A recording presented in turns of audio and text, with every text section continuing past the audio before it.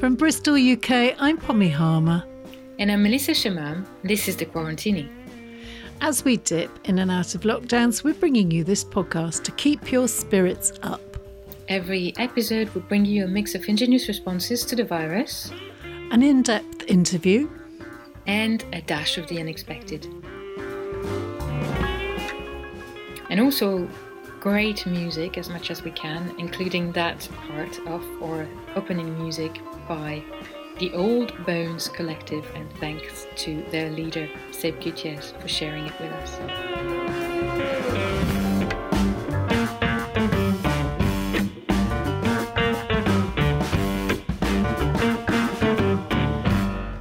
Hello and welcome back. This is episode 34.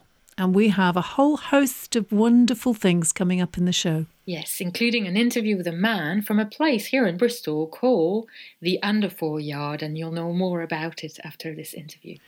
And we have our usual roundup of ingenious responses from people all over the world. And to finish up, we'll have some music, as usual, since season 2. And today we've chosen to highlight the latest track by Bristol artist as well, Dr. Mika. And now it's time for our interview. Yes, so this week I wanted to talk with an institution here in Bristol because we're reopening soon, so everybody's got some different plans. And I was thinking about this very special place called the Underfall Yard, which is set on the western end of our harbour. If anyone knows Bristol, there's everything is set up around the harbour side, isn't it, Pommy? It absolutely is. And the Underfall Yard is a fantastic place. You'll know more about it once we've talked with our guest. That is actually in charge of regulating the water and how they enter into the harbour. On top of that, by the yard themselves, they do some boat repair. And the place has become, in the past few decades, heritage site. So there is a way to learn more about the site and to visit their little museum, to have access to a visitor centre, and they also have a lovely cafe.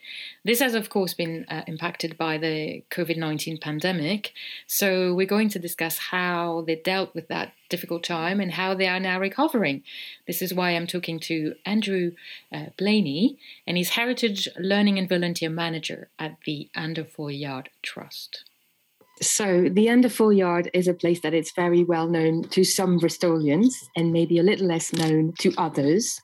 It's situated in a very beautiful and interesting location on what we call the west side of the harbour, near Hutwells, between Hutwells and South Bristol, basically. Yes. Can you tell us why this place is special for us and how you came to work with the Underfall Yard?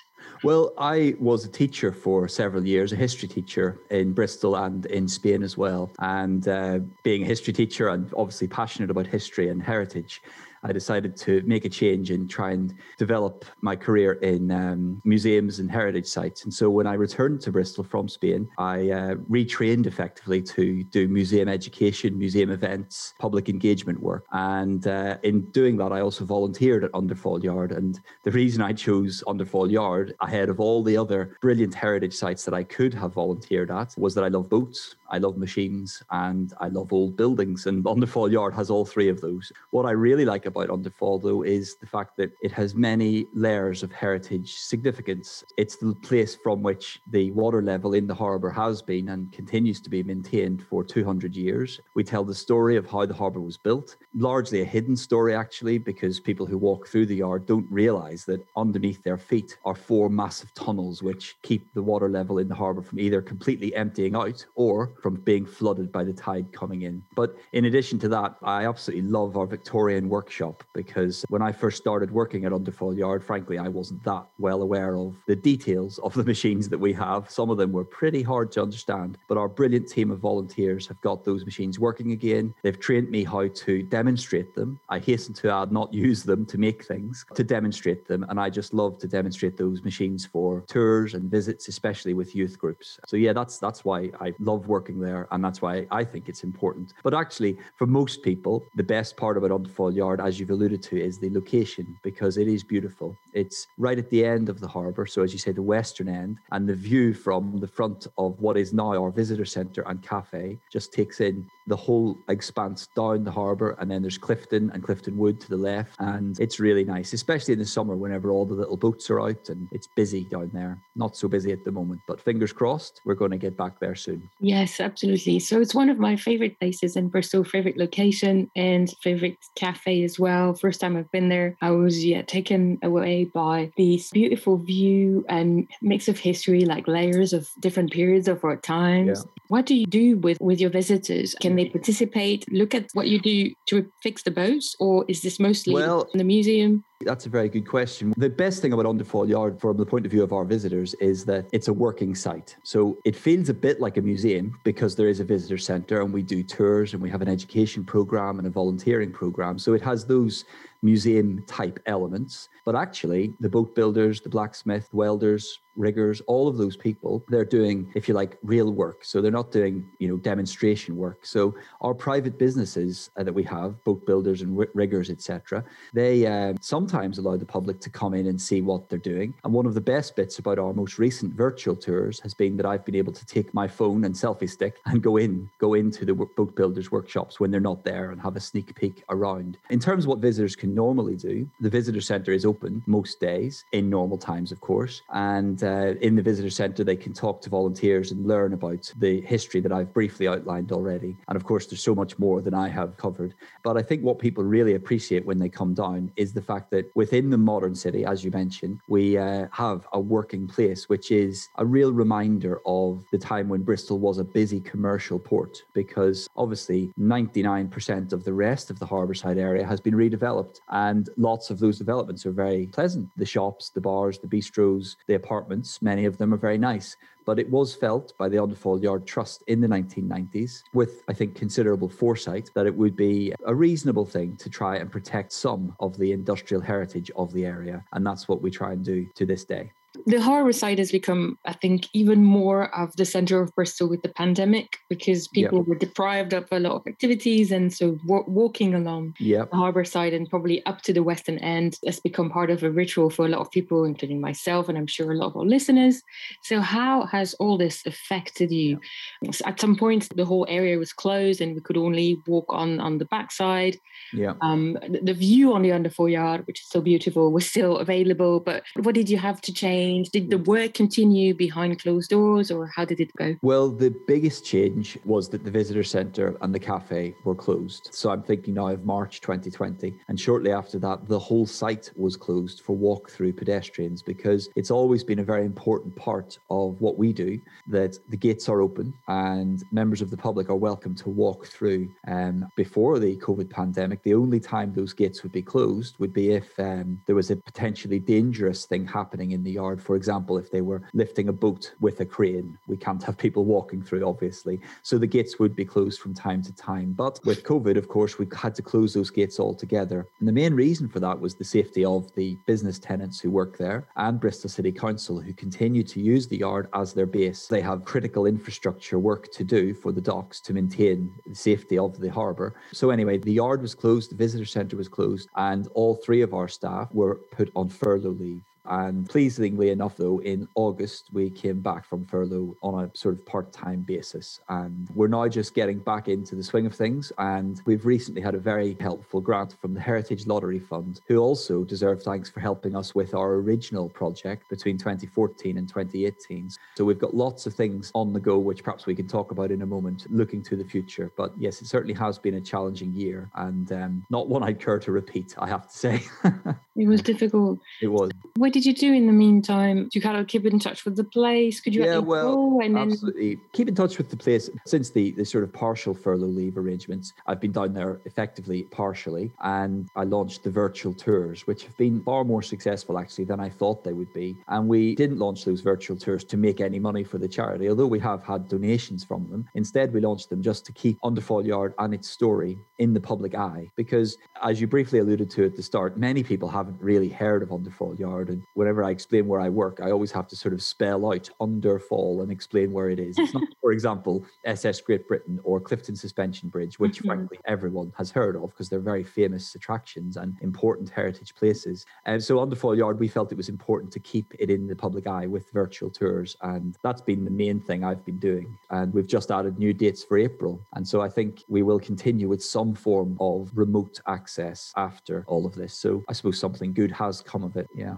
Yes, absolutely. I mean, we don't charge admission fees for our visitor centre, and we don't make a massive fuss of the museum side of things. We try and create, if you like, the ambience we try and create is as a working boatyard that welcomes visitors. So it is first and foremost a working place. And as such, it's not sanitized in the sense that we use signage and other ways of informing the public that it is a working place, that there are potentially hazardous operations happening. And obviously we take great care to make sure it's safe as possible. But what I really am looking forward to the most is getting back to events, because obviously I think Harbour Festival this year is still, as far as I know, still being discussed as to whether the Harbour Festival will go ahead in its usual form. But we have an event called Docks Heritage Weekend, which takes place in September, which we are really hoping will go ahead this year again. But all these events are really important for us because we've recently bought a new stretch tent, which is one of those pointy, sticky up tents. It looks a bit like a sailing ship, we think, at Underfall Yard. And it's in front of our visitor centre. We can use that stretch tent to host events and to things. And I'm really looking forward to those special high days and holidays that we can have at Underfall Yard. Again, fingers crossed. Wonderful. You said you had many plans for the future. Yep. You have a potential date for reopening the Yes. cafe, the gates will reopen, as in to walk through the site, and the cafe will open as a takeaway only service on the 31st of this month. We're in the process of just making sure that it's COVID safe, that people can visit safely and all of that type of thing. Of course, the good thing is we had already done most of that work last summer. And then at some point in the future, the visitor centre itself, complete with volunteers and all of the interactive exhibits that we have, all of that will reopen, but there's not yet a date for that. However, the cafe being the first step and letting people come through and see it and visit and do all of the things that we have outside is a really great thing. I mentioned briefly the stretch tent that we have. That's a big part of what we use the Heritage Lottery Fund grant for. Take more private event bookings, which is a really important source of income for a small charitable organisation like us. And we've already got a booking to use the tent in June as part of the Bristol Shakespeare Festival. They're going to do some performances right at the front of Underfall Yard, again, subject to restrictions and so on. And another big event we're doing, hopefully in August, is we're going to be a venue, we hope, for the Bristol Photography Festival. The details of that are still being worked out, but some excellent, never before seen photographs of Bristol Harbour just as it closed as a commercial port in the 1970s. Those photographs are going to be hopefully displayed at Underfall Yard for that festival. So we've got quite a few important events coming up, which we hope will help us relaunch. So yeah, we're hopeful. Yeah, that's wonderful. That's an amazing set of events. There's Harbour Festival. Well, fingers crossed. Yes, of course, it all depends on a lot of other elements, but the Shakespeare Festival you mentioned, and then the Photo Fest, which has been on my radar. That seems like really, really amazing. Thank you so much for taking us through the wonderful Underfall Yard. Thanks again, Andrew, and see you there very soon. Thank you very much indeed, and more than welcome. Thank you. Whoa. It's good to hear about festivals that might and hopefully will be happening this summer, isn't it, Melissa? Yes, and so from June it would be an ideal time to go back around the Underfall Yard. So thank you so much to Andrew for being with us.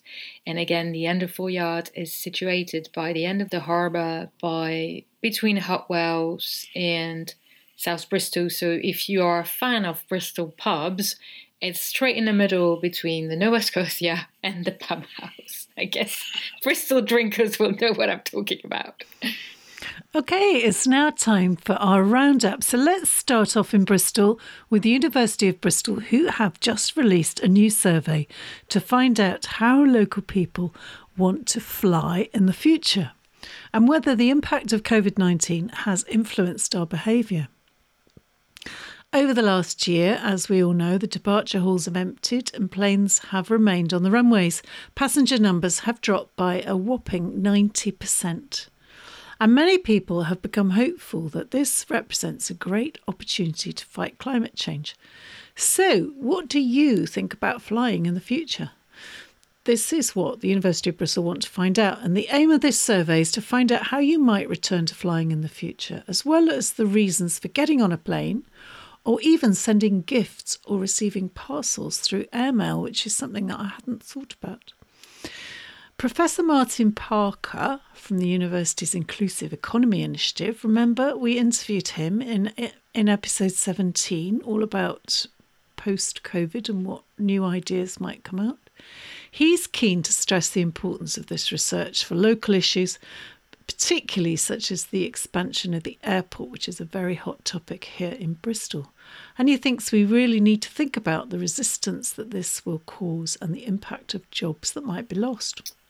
Interesting research. I think it's really key to know. So do you mean that Martin Parker wants the airport to be expanded? No, he doesn't want the airport to be expanded, but I think he thinks if we fly less and the airport is used less and the extra runway doesn't carry on, that will have an impact on jobs, and that all needs to be thought about when making decisions.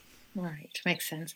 When you said how we want to fly in the future, it's funny because I had in mind all this sort of like spaceship and new engines, but no, actually you were still talking about how much we want to fly by plane, probably.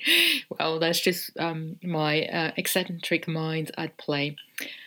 More good news from Bristol here is simply that the latest coronavirus rate is now at 51 new cases per 100,000 inhabitants as of the 18th of March, which is lower than England's national rate.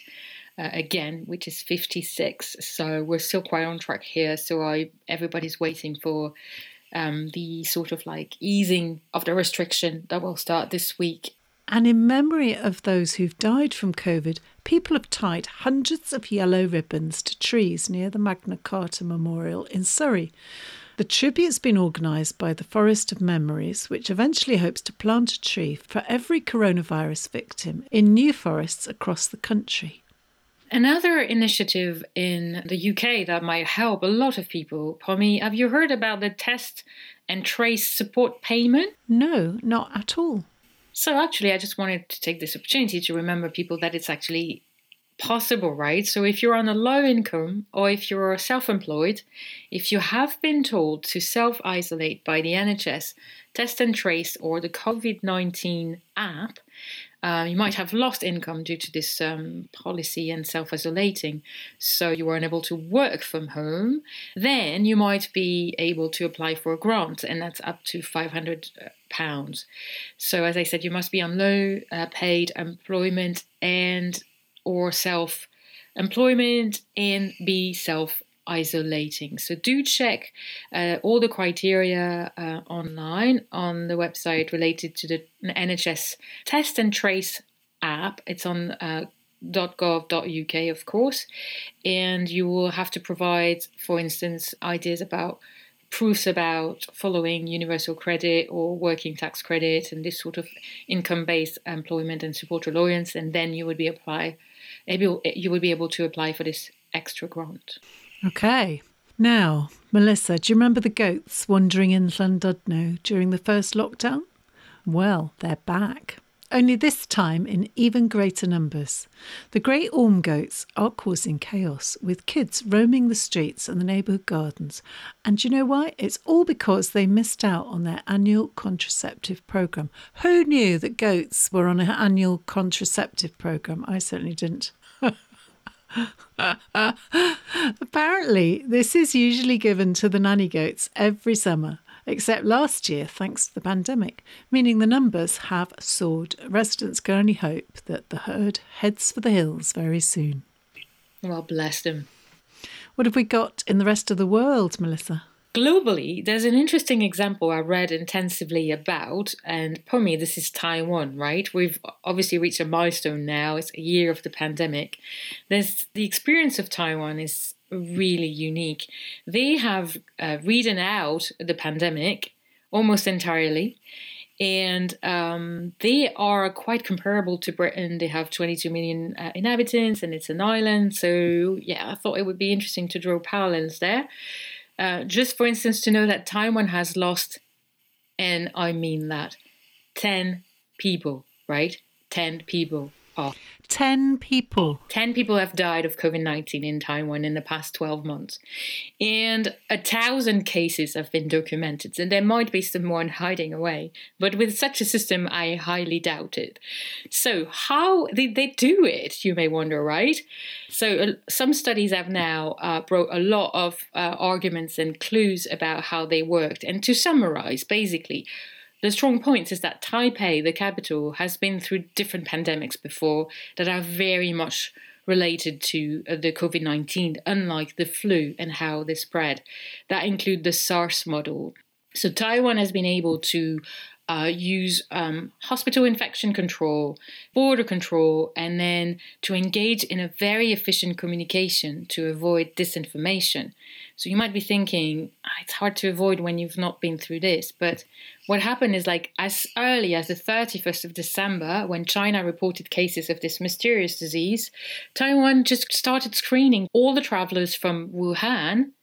They took it seriously right away. They know that this can happen. They had SARS before. And from the end of January, they closed the borders to all travelers from China.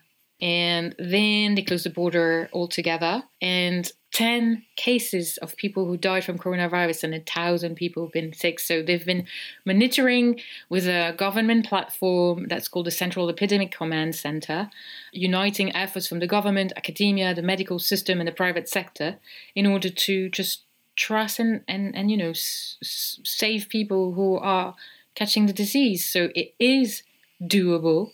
And the whole world now may want to learn this lesson a bit more intensely. What do you think? I think we will learn lessons. We're not next to China. We haven't gone through a pandemic and we were complacent, weren't we?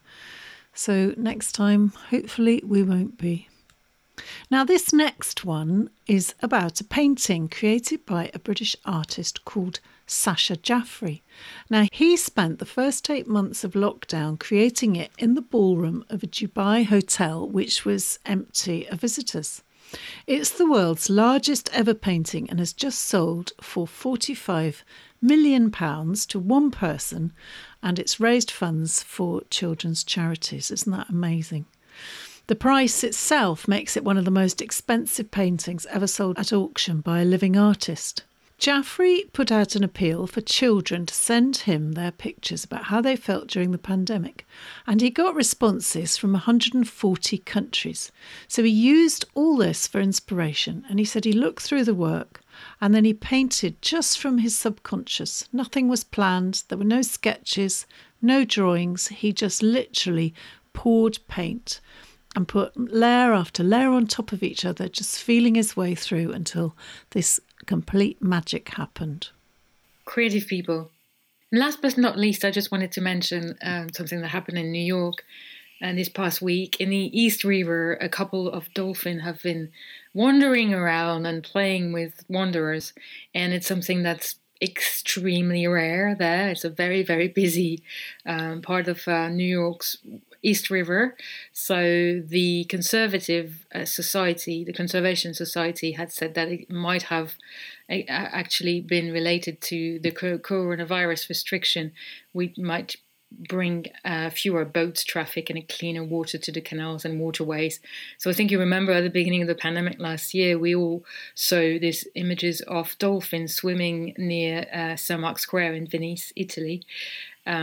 And they have been seen again on the very same day than the ones in New York. So, well, I guess it's a lovely image, right? Dolphins being allowed and permitted to get closer to big cities because of cleaner water and less traffic. It's a great image. It's a great image to finish our roundup with.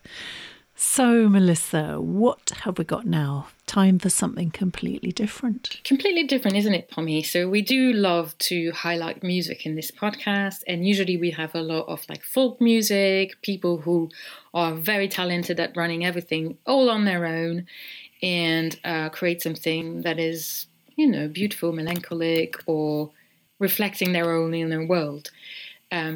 Today, I just want to highlight a new music from here in Bristol that is totally different. So it's called Here and Now. It's a new track that is more like drum and bass oriented.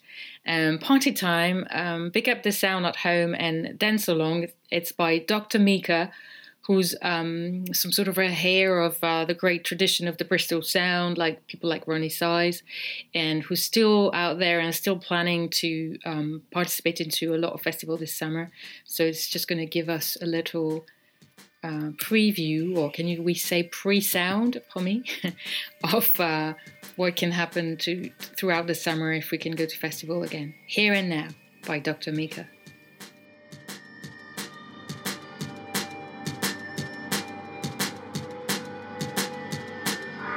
All the past vanishes. The future has not yet arrived. And there is only one place to be.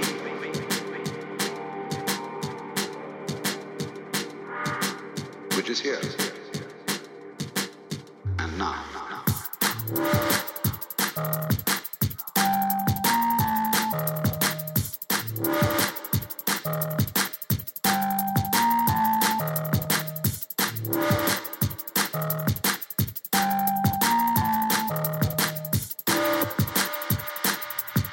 The future has not yet arrived.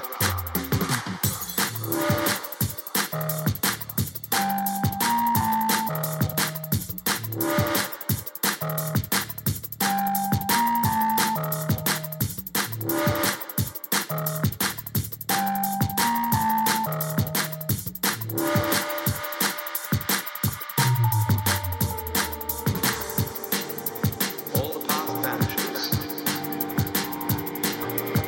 The future has not yet arrived.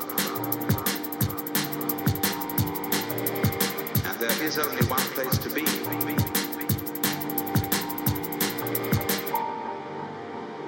Which is here. And now.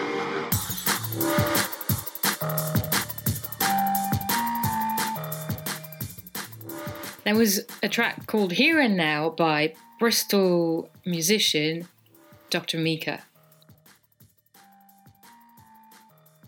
That's it for the Quarantini this week. We'll be back next time with a new cocktail of ideas, music and positive news for you all. And we really love to hear from you, so please do send us a little email if you have news to share at thequarantinipodcast@gmail.com, for instance. And you can also find us on Facebook, Twitter, Instagram and now YouTube. Yes, do go and check for us there, and we'll have more of that all throughout April to celebrate our first anniversary, Pommy. This episode was hosted by me, Melissa Shamam, and Produced by me, Pommy Harmer. thanks for listening. And stay safe. Which is here.